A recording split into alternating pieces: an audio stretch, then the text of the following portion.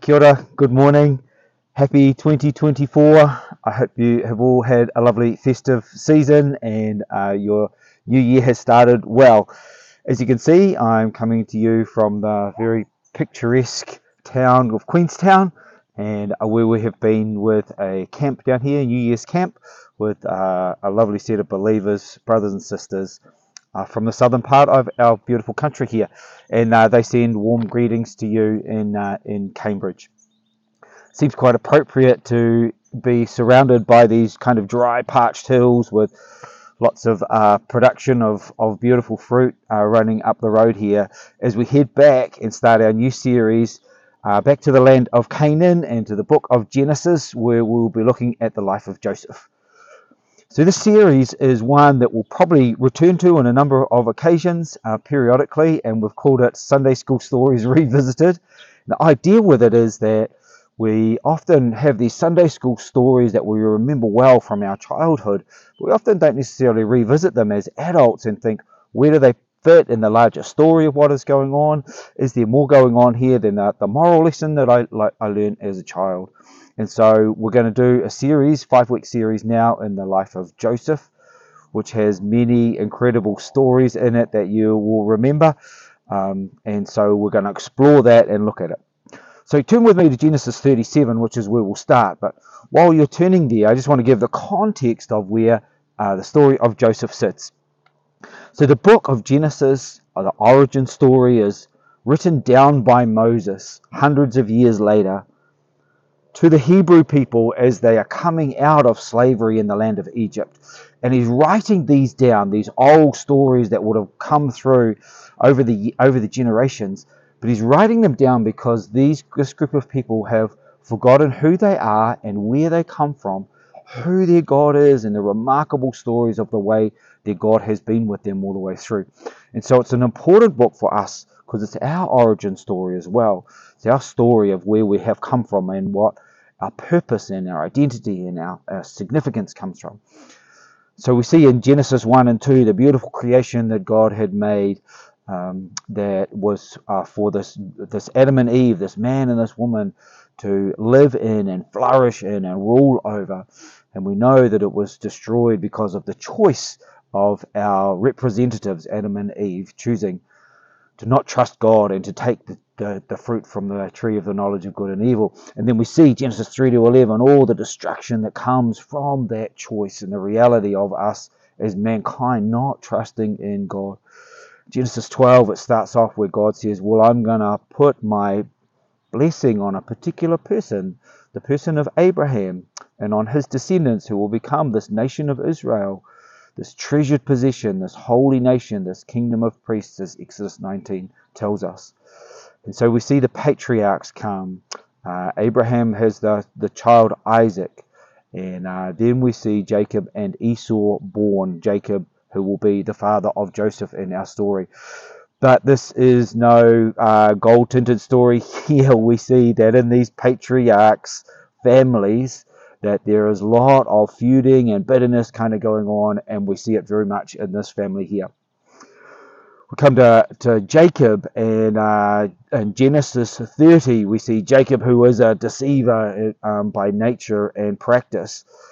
He is deceived by this his father-in-law as he falls in love with Rachel, but he's tricked into actually marrying the older sister Leah, who he does not love. And then he has to wait another 7 years, and he marries Rachel, who he does love. And then they start having children, except Rachel, the beloved wife, does not. And so Leah starts having these sons, and then Rachel, in this envy and bitterness between the sisters, offers her maidservant, who starts having children. And so the Leah offers her maidservant, who starts having sons. But then eventually, in Jacob's old age, his beloved wife Rachel has a beloved son named Joseph. And so we see in Genesis 30 this rivalry that sits there in this blended family right at its very beginning. And then it flows through. We see in 31 this tension between Jacob and his father-in-law Laban. We see in 32 and 33 this continuing tension between Jacob and his twin brother Esau. In 34, we see that this flows through into the sons in this family, the ones who would become the tribes of Israel.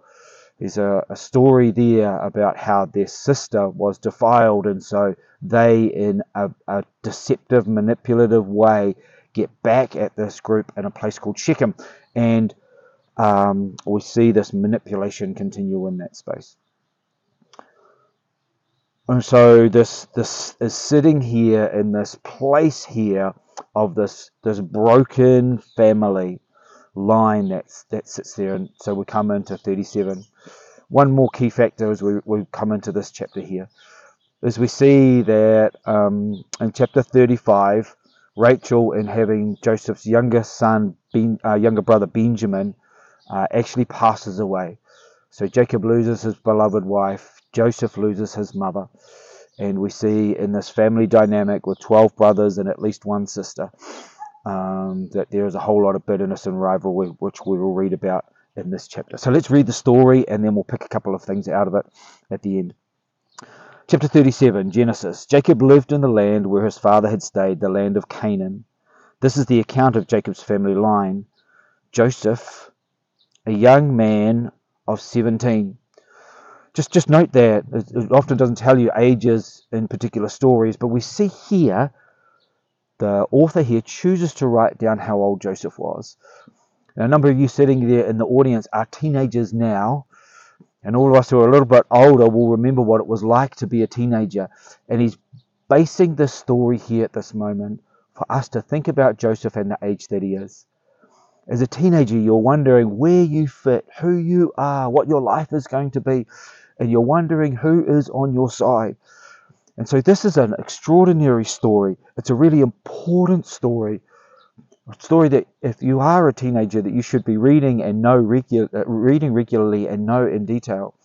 Because Joseph is a young man in a difficult environment, but as we'll see, even with all that is going on around it, he's a person who chooses from a very young age to be a person of integrity and trust in his God. And so the story here is a very important story for us to read, to not get involved or allow what is going on around us, the pressures when we are young, to shape us in particular ways that we're always meant to be looking to God. Let's carry on. Joseph, a young man of 17, was tending the flocks with his brothers, the sons of Bilhah and the sons of Zilpah, his father's wives. Everywhere else it's mentioned as the maidservants, but here it actually says that they're wives, and he brought their father a bad report about them. So there's three reasons we will see in this story why the brothers hated Joseph. Not just were a little bit, oh, he's a frustrating kind of brother. We see a couple of pictures here of Sunday school stories, and you can kind of see in these the brothers that are sitting in behind and they're a little bit kind of angry with it. But we're going to see and hear this frustration that sat there with it was actually hatred enough that we will see later on that the majority of them were prepared to kill their very own flesh and blood brother. And so the first one is you'll see that it says that these brothers were up to no good. So the report that Joseph brings about them is not untrue, but they did not want to be narked on in this way. And Joseph, who in his integrity wants for them to live properly, calls them out on it by reporting to their father. But you can imagine what that caused within the brothers. Verse 3, now Israel loved Joseph more than any of his other sons because he had been born to him in his old age. And he made an ornate robe for him, the coat of many colors it's often called. That word ornate is often a bit difficult to translate, but it's certainly a robe that gave or confirmed to everybody around that Joseph was a favorite and very much loved. When his brothers saw that their father loved him more than any of them, they hated him and could not speak a kind word to him. So the second one here is this favoritism confirmed by this robe that was given them. Verse 5, Joseph had a dream, and when he told it to his brothers, they hated him all the more. He said to them, listen to this dream I had. We were binding sheaves of grain out in the field, when suddenly my sheaf rose and stood upright, while your sheaves gathered around mine and bowed down to it." His brothers said to him, "Do you intend to reign over us? Will you actually rule us?" And they hated him all the more because of his dream and what he had said. Now, if that wasn't bad enough, Joseph now goes and has another dream, and he obviously missed what this effect this dream had on his brothers, and so he shares it with them again. Listen to this. Verse 9, "Then he had another dream, and he told it to his brothers. 'Listen,' he said, 'I had another dream, and this time the sun and moon and 11 stars were bowing down to me.' When he told his father as well as his brothers, his father rebuked him and said, 'What is this dream you had? Will your mother and I and your brothers actually come and bow down to the ground before you?' His brothers were jealous of him, but his father kept the matter in mind." So we see here that Joseph, as this young man of 17, he is not at all loved by any of his siblings. And now his father, with the second dream, is already questioning a little bit, even though it says in the back of his mind that sits with it. So 3 reasons there that were sitting out that allowed the brothers to believe that their frustration with their brother was okay to move to hatred and bitterness that sits there in it. Now, you could be critical of Joseph as a 17-year-old. Maybe he shouldn't have shared the dreams. Maybe particularly the second dream might have been a mistake to have done. But how many of us at that age did not have the clarity of thought to know exactly when to speak and when to be quiet? And these dreams were clearly given to him by God, and we'll see the fulfillment of them at a later stage. So it's difficult to be too critical of Joseph, but what we're seeing here is the bitterness with the brothers. The story will continue, and it comes to a particular stage, and what happens is Jacob says, "The brothers have gone off, they've been off for a wee while, and I want you to go and check on them." And so he's going to send Joseph on this trip away. And interestingly enough, it's to a place called Shechem, which you might have heard of when we were talking about chapter 34 and the issue that happened between the brothers and the Shechemites back then. So Jacob had cause for concern about the area that they were going in. And he's sending Joseph, even though Jacob should have known this tension that sat there with the siblings, to go and check on them and maybe report back about how they were doing. So it says that Joseph goes, and he checks where they are, and they've moved on from where they are and gone to another place. He eventually finds where they are, and we'll pick it up in verse 18. "But they," that's the brothers, "saw him in the distance, and before he reached them, they plotted to kill him. 'Here comes that dreamer,' they said to each other. 'Come now, let's kill him and throw him into one of these cisterns and say that a ferocious animal devoured him. Then we'll see what comes of his dreams.' When Reuben heard this, he tried to rescue him from their hands. 'Let's not take his life,' he said. 'Don't shed any blood. Throw him into the cistern here in the wilderness, but don't lay a hand on him.' Reuben said this to rescue him from them and take him back to his father. So when Joseph came to his brothers, they stripped him of his robe, the ornate robe he was wearing, and they took him and threw him into the cistern. The cistern was empty, there was no water in it. As they sat down to eat their meal, they looked up and saw a caravan of Ishmaelites coming from Gilead. Their camels were loaded with spices, balm and myrrh, and they were on their way to take them down to Egypt. Judah said to his brothers, 'What will we gain if we kill our brother and cover up his blood? Come, let's sell him to the Ishmaelites and not lay our hands on him. After all, he is our brother, our own flesh and blood.' His brothers agreed. So when the Midianite merchants came by, his brothers pulled Joseph up out of the cistern and sold him for 20 shekels of silver to the Ishmaelites, who took him to Egypt. When Reuben returned to the cistern and saw that Joseph was not there, he tore his clothes. He went back to his brothers and said, 'The boy isn't there. Where can I turn now?' Then they got Joseph's robe, slaughtered a goat, and dipped the robe in the blood. They took the ornate robe back to their father and said, 'We found this. Examine it to see whether it is your son's robe.' He recognized it and said, "It is my son's robe. Some ferocious animal has devoured him. Joseph has surely been torn to pieces." Then Jacob tore his clothes, put on sackcloth, and mourned for his son many days. All his sons and daughters came to comfort him, but he refused to be comforted. "No," he said, "I will continue to mourn until I join my son in the grave." So his father wept for him. Meanwhile, the Midianites sold Joseph in Egypt to Potiphar, one of Pharaoh's officials, the captain of the guard.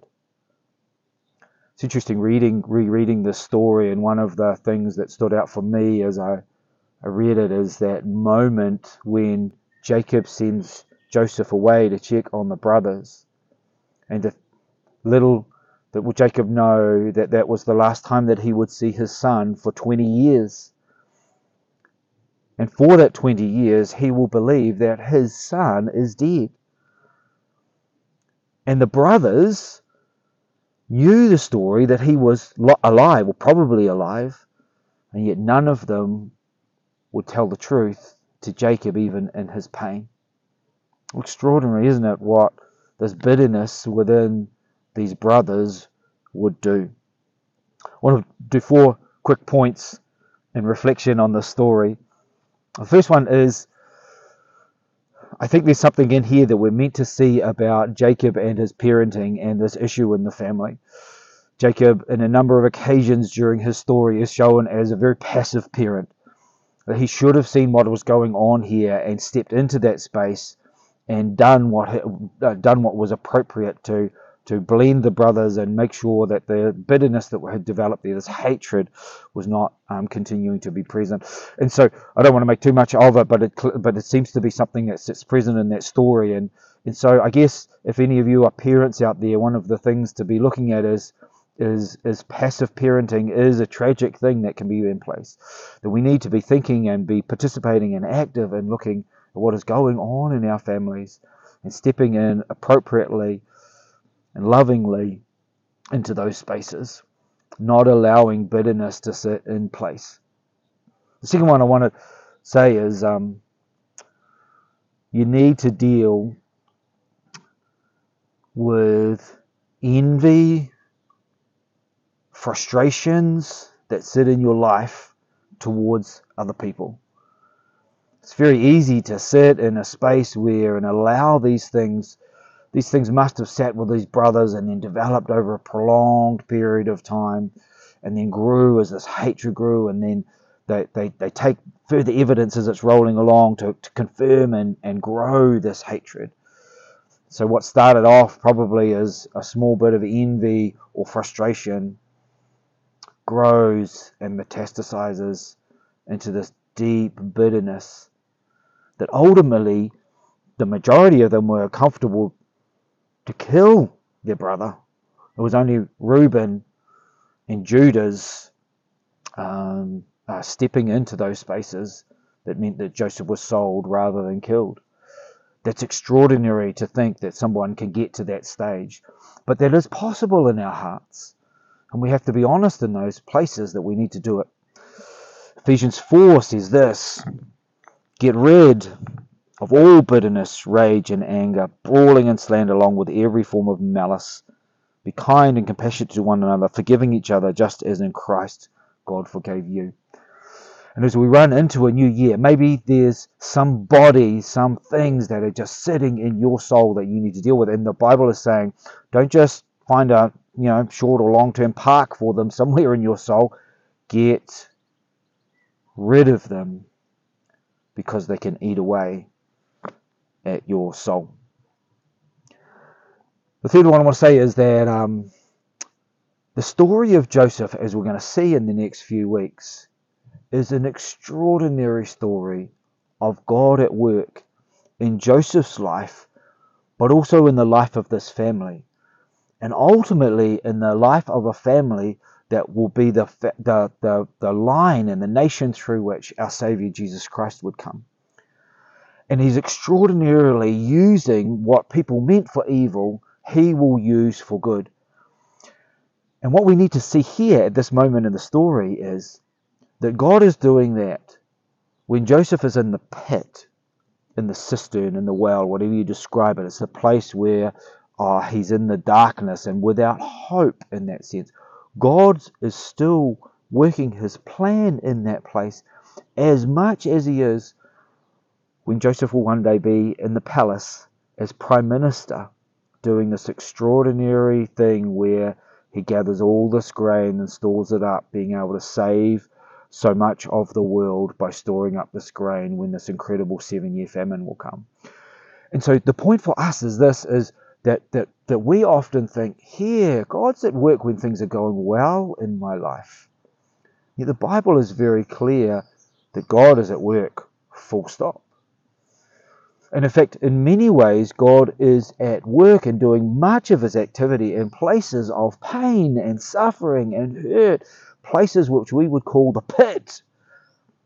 And so suffering is somehow not part of what God might use in his working out of his plans in this world, that he is still doing.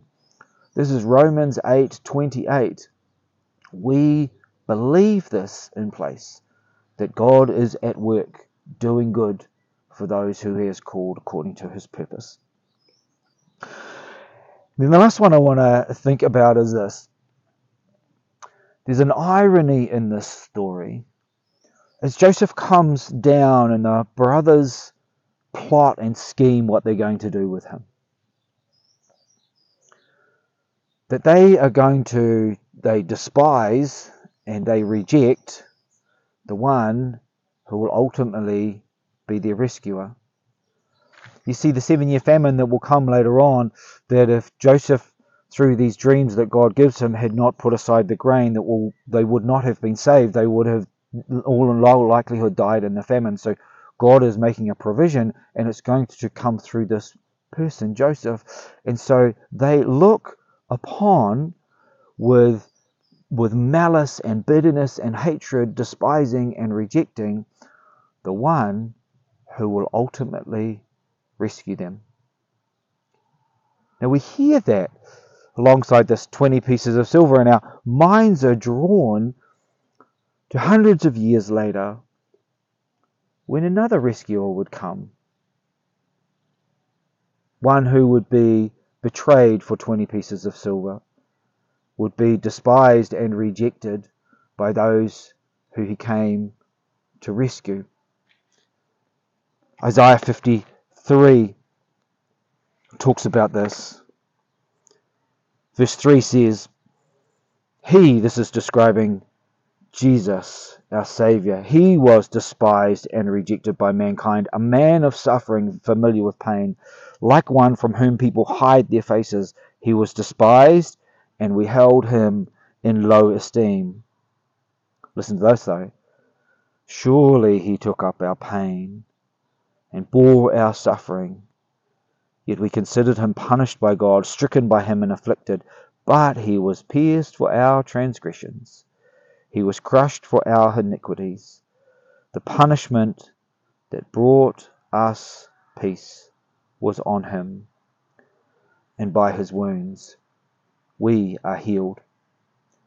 The story of Joseph is written in a way that we call it a typology. We read it, and people have seen dozens of types in the life of Joseph that point us ultimately to the person of Jesus Christ. And we see it here. We're going to come and take communion now. We take this bread and the juice, and we are reminded of this wounds by which Jesus gives our healing.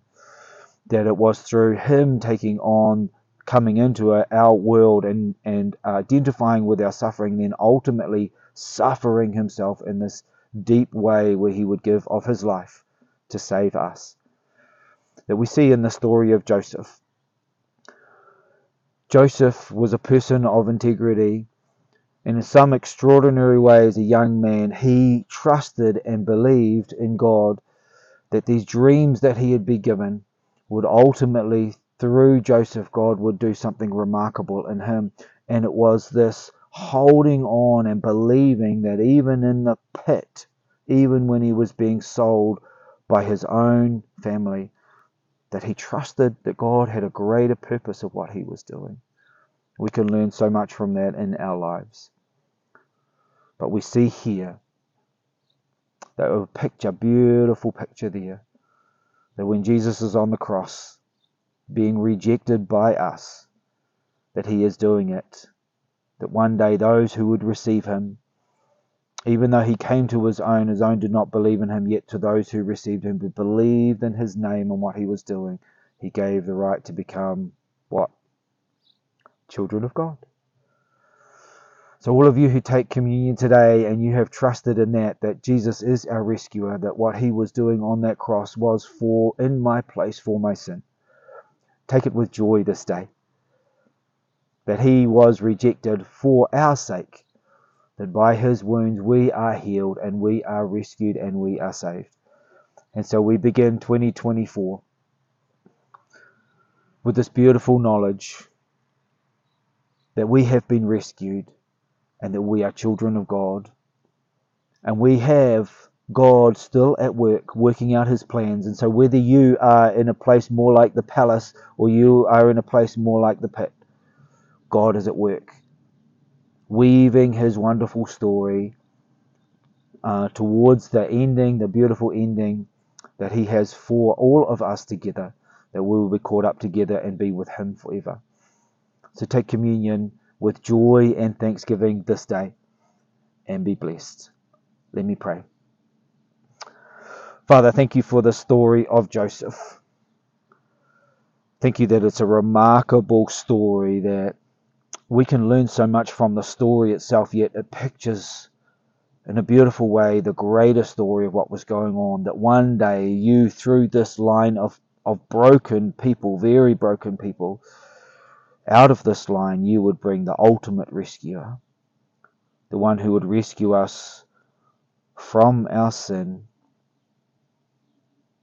by his shed blood on the cross, by his body broken. And as we take this bread and this juice now, we're reminded once again that it was because of his wounds that we are healed and have peace with you. Lord, may we continue to be thankful. May this be a year as we head into it that we would be further and further grateful for all the beautiful things that you have done and achieved for us in the person and work of Jesus Christ. We pray this in his beautiful name. Amen.